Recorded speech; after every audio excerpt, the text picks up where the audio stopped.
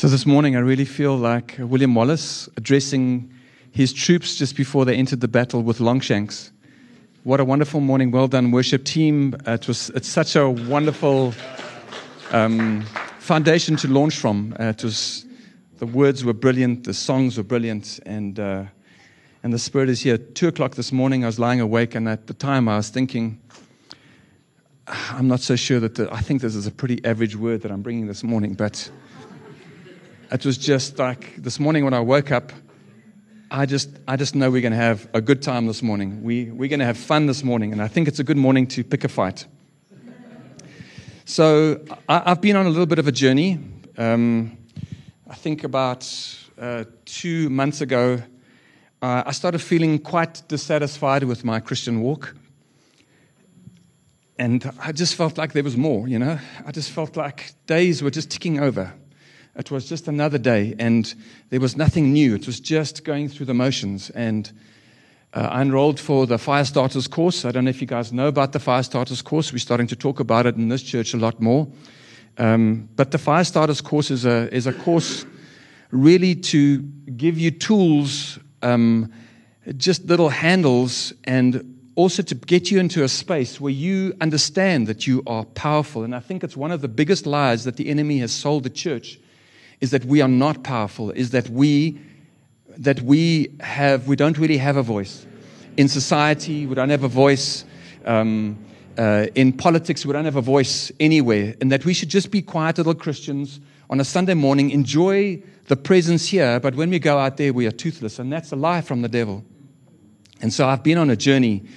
And one of the things that they asked right at the beginning of the Fire Starters course, they asked, so what is your reason for doing this Fire Starters course? And my reason at the time, if I was totally honest, was that I wanted to become dangerous again. I almost felt like I was this beautiful lion in a circus cage. I looked the part, but I didn't have the roar. I didn't have the intimidation factor.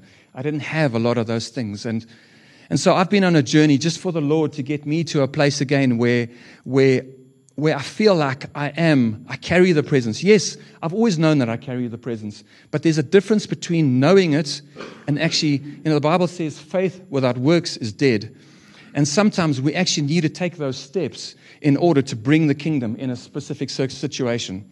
And we can bring that wherever we are. And then my journey continued listening to David Hogan last weekend. If you went there to go and listen to a wonderful teacher, you would have been disappointed. He's not a good teacher.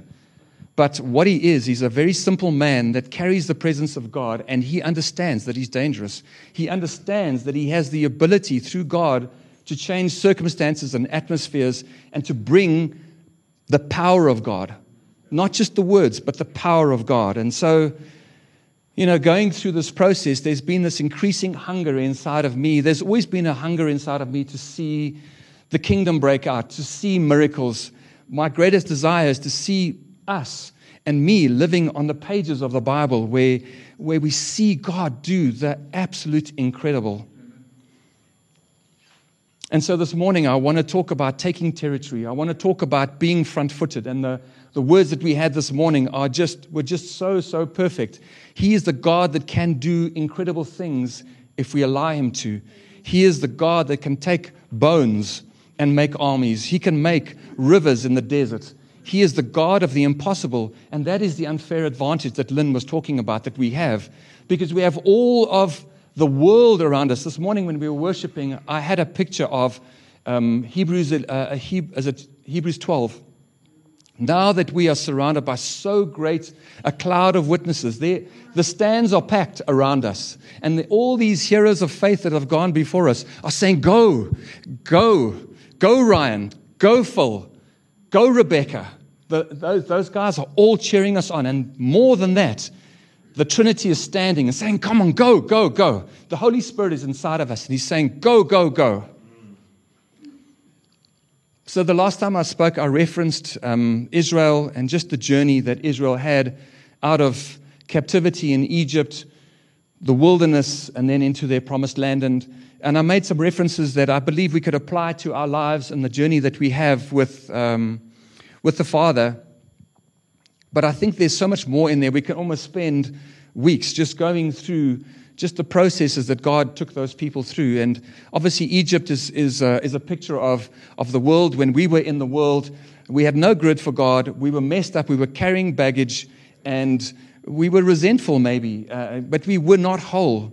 And then God takes Israel out of Egypt into the promised land.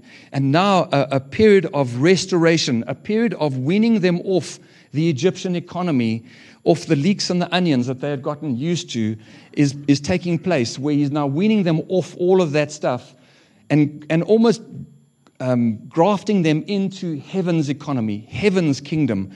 But it's a period of time that it's slowly but surely. And then we see them move into the promised land, where they've learned the things of the wilderness. They've learned to become dependent on God. And now they are given territories. They're given kingdoms. They're given lands. They're given peoples. And so I think that there's so much in there for us. And I don't think that God has finished with a story with us. So I'm going to make a couple of... I'm just going to draw a couple of things out of these stories. And the first thing that I want to do is that the wilderness is a place of training. It's a place where God just gives them enough, just enough for that day. They're not allowed to take anything for the next day, because the next day they need to be dependent on God again. And then they finally get the training is done, and they enter into the promised land, and now they apply that dependence that they have learned in the wilderness on God. In the wilderness, they questioned God. As soon as something went wrong, they would say, they would often not do it directly with God, but they would do it with his God-appointed anointed servant. And they would undermine Moses, and they would say, but Moses, surely there are better graves in Egypt for us. We should have rather died there. Did God really bring us out here to come and die here? And we see that they're almost like a yo-yo. You know, they have these experiences with God where they come through the Red Sea, and suddenly they're on top of the mountain. And shortly after that, they run out of water. And now suddenly God's not good anymore. Now Moses is not good anymore. And so there's this constant sort of undermining. But when we go into the promised land and we look at Israel in the promised land, Israel in the promised land has undergone some sort of transformation, because now they are solidly behind Joshua. They are solidly behind God. There are times when they say, tell us what we must do. And they actually detail curses and blessings and say, yes, we're happy to abide by those things. Now, if they were in the wilderness, let me tell you, that would not have been a good contract to sign. And so there's this undermining in the wilderness. And I heard somebody say once, he said, one of the ways that you can gauge Christian spiritual maturity is if they no longer question God. Because, you know, the Bible says a kingdom divided will not stand. And if I am a Christian here and I'm doubting the goodness of God, as soon as something goes wrong, I'm questioning him. I'm fighting a battle on two fronts. I'm fighting the enemy, and I'm fighting the circumstances, and I'm also fighting God. So I'm now fighting with everybody, and I don't really have a place to push off from, because I'm not 100% sure about God. I'm not 100% sure that he is good, that he is able, and that his intentions are good towards me.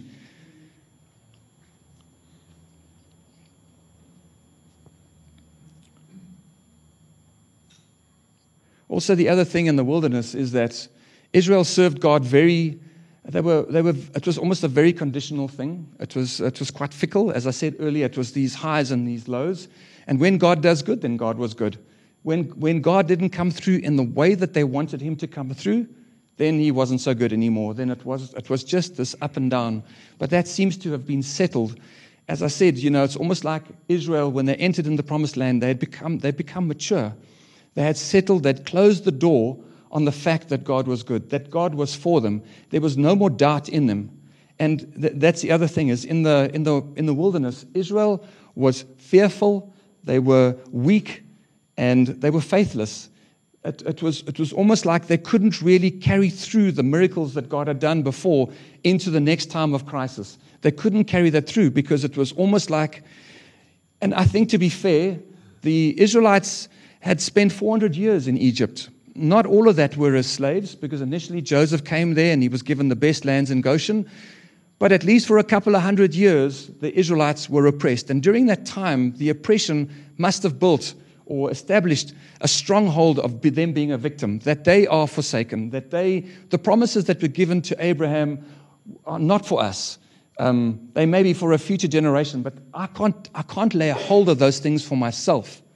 And so this is the very thing that God had to work out, is this victim mentality, and almost getting them to a place where they enter the promised land. And now they are confident sons and daughters, standing broad-chested, knowing that God is able to do everything that He has said, but not prescribing to God how He must.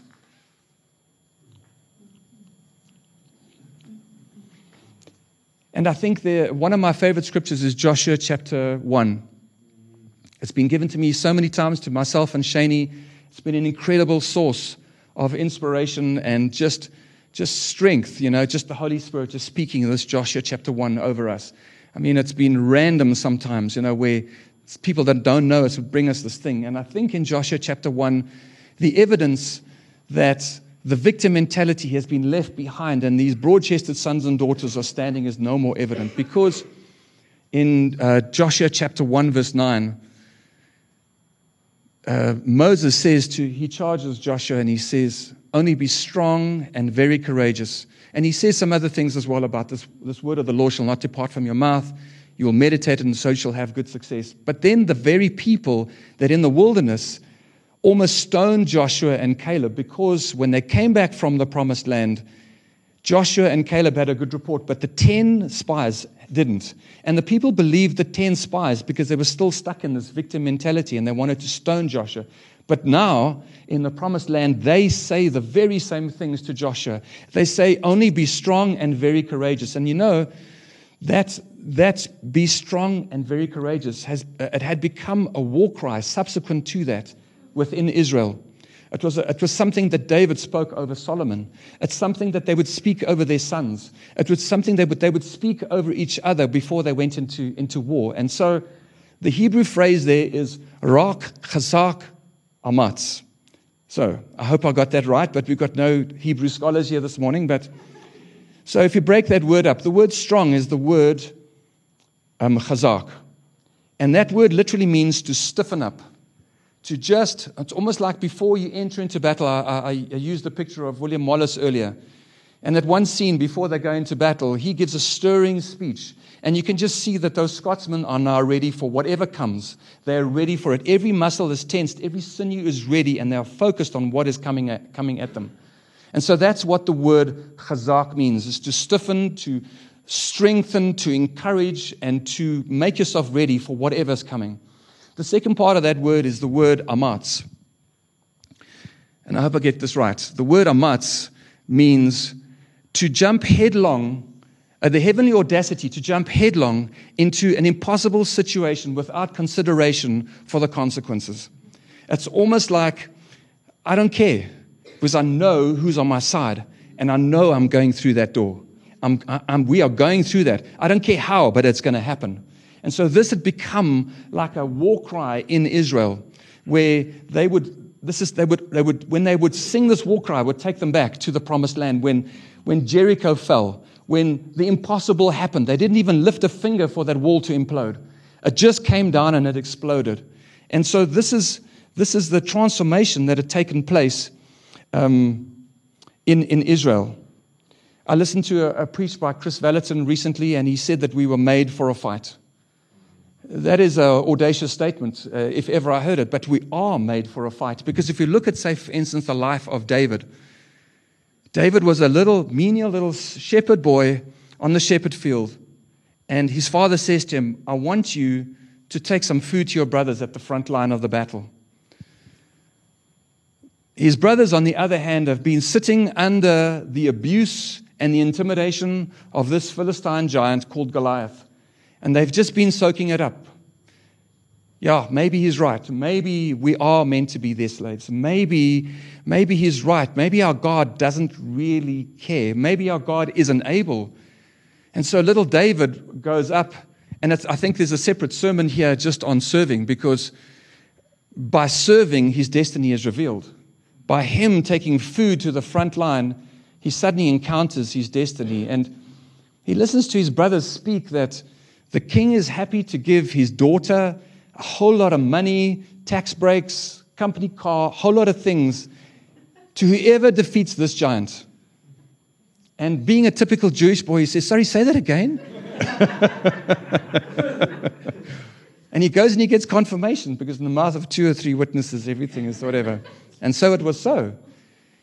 But look at David, little 16-year-old David, with the stones and the little sling that he has. He runs at Goliath. He doesn't wait for Goliath to come to him. He runs at Goliath. And for me, that's bigger mutts. He's running at the giant. He's not waiting for it to happen. He's going at it. And I think this is what the Lord is calling us to be, is to be dangerous, is to have a mutts and just go. And wherever we are, whatever circumstances we find ourselves in, in the South African context, we said goodbye to my sister-in-law and my brother-in-law. They immigrated to America, to Texas. And I think in a South African context, if the Lord has called you elsewhere, go with the greatest blessing. But if he hasn't, I want to encourage you, let's stand and fight. Let's stand and fight for this country. Let's stand and fight for the inheritance for our children. We can send our girls to school, and I'm fortunate because we homeschool, but we can send our kids to school and encounter a woke agenda or an LGBTQ thing. And we know we can take our kids out of that and move to another school. But sooner or later, we're going to run out of schools that don't have this agenda, that don't have this thing. We need to stand and make a fist of it. We need to stand sickness. Shani's got this thing in her back. It's like a nerve thing that's debilitating. She loves running. She loves playing squash. And off the record, she's a little bit grumpy when she doesn't do all of those things. But we've been to...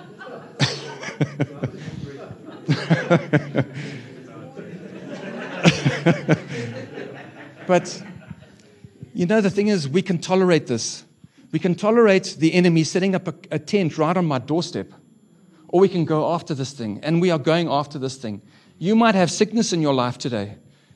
We can tolerate that. We can tolerate his little tent, the Remax tent, giving us little brochures and things.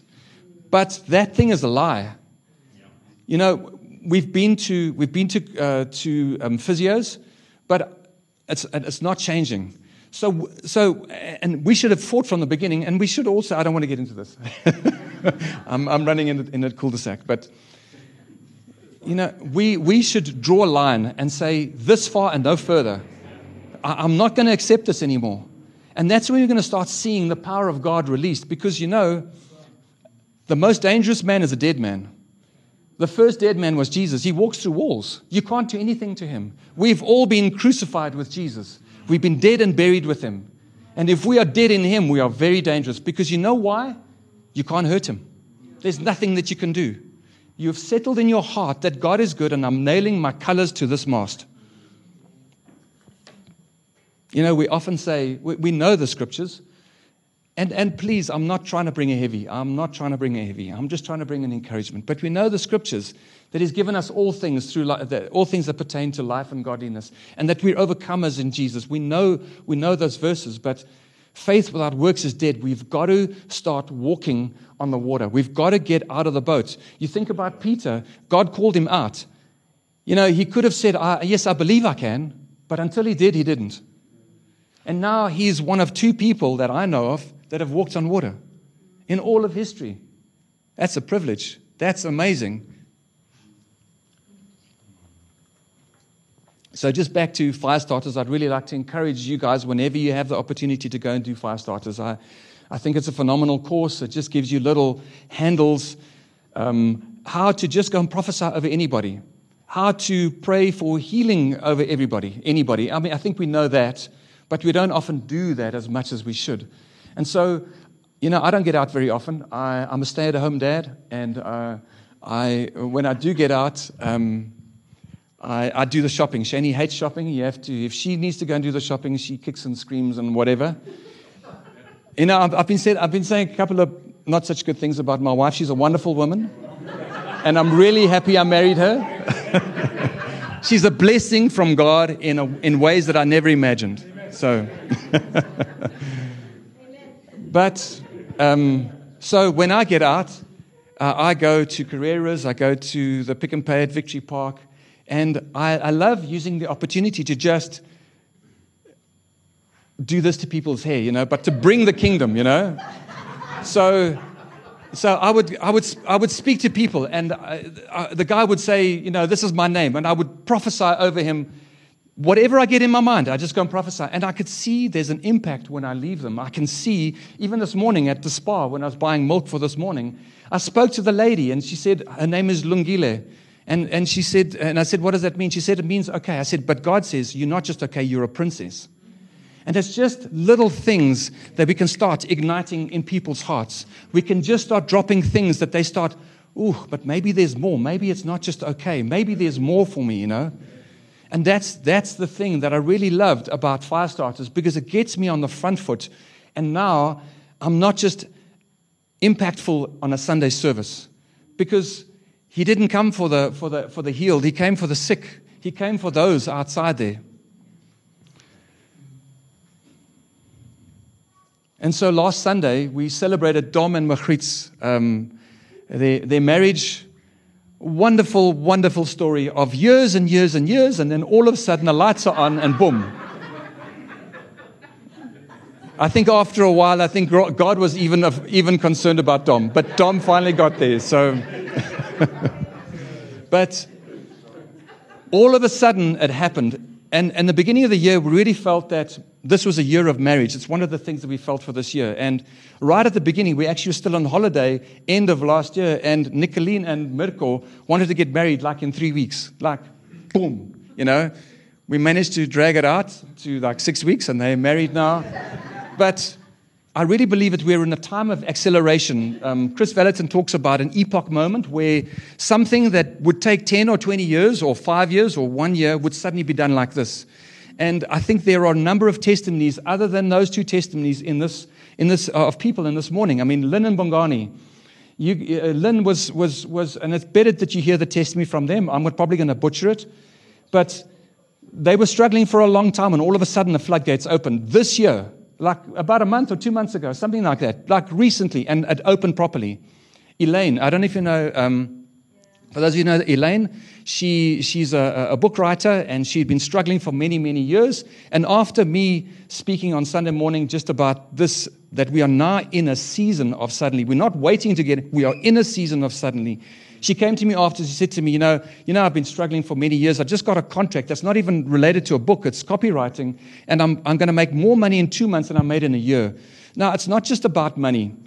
At being the season for marriages, I think there are many applications. I think there are a lot of people here that have been sitting on an egg for a long time and waiting for that egg to hatch.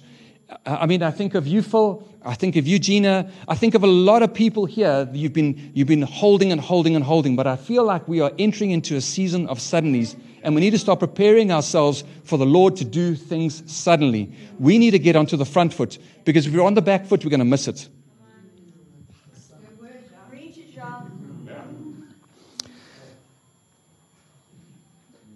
So, one of the things that I think one of the biggest contrasts in the wilderness and the promised land is, in the wilderness, the Lord is really trying to establish, you can trust me, you can trust me, you can trust me. But then the next phase is, can He trust us? Can He that? Because if He can trust us, that means that we've locked the door. We have settled it in our hearts. We are nailing our colors to this mast. That and that's one of the things that David Hogan brought out. David Hogan, he doesn't pretend to be the most eloquent speaker. He doesn't reference the Greek, and he doesn't do any of that stuff. But he has settled in his heart that God is good. He is in a situation where he's surrounded by, he falls asleep under a tree. I think it was in Mexico. I'm not sure it was in Mexico or Africa, but in any case, he was some place that's not very safe. Where? Mexico. And he wakes up, and there's about 100 people with machetes and things around him that want to kill him. And he's like well, I'm probably going to die. And the one guy hits him and he spits in his face. I mean, if there's 100 people, they don't do that. But he does. And the next thing, these guys turn on each other because he knows that what can they do? They can kill me. If they kill me, then I go to be with Jesus, you know. He's settled it to such an extent that he doesn't feel like he's got anything to lose. And I think sometimes we get to a place where we feel we've got so much to lose, and so we've actually got to entertain this thing, you know. And then I looked in the Bible. And I tried to find a reference where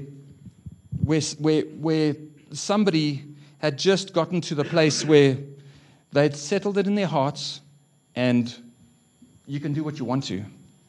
And this is out of Daniel chapter 3, verses 14 to 18. So bear with me.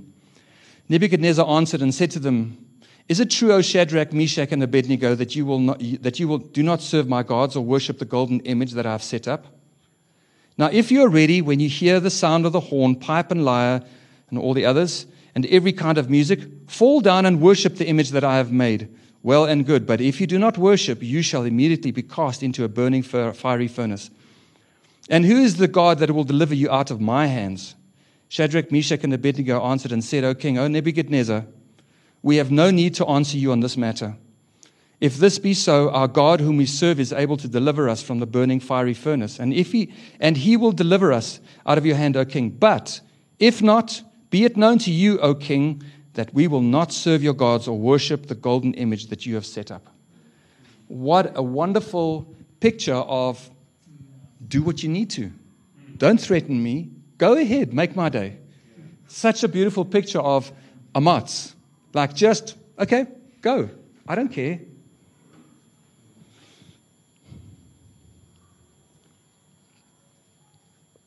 So what does it look like when we have settled this thing in our hearts?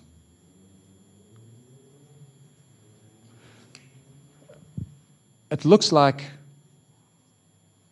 the kingdom of God is righteousness, peace, and joy. It looks like that.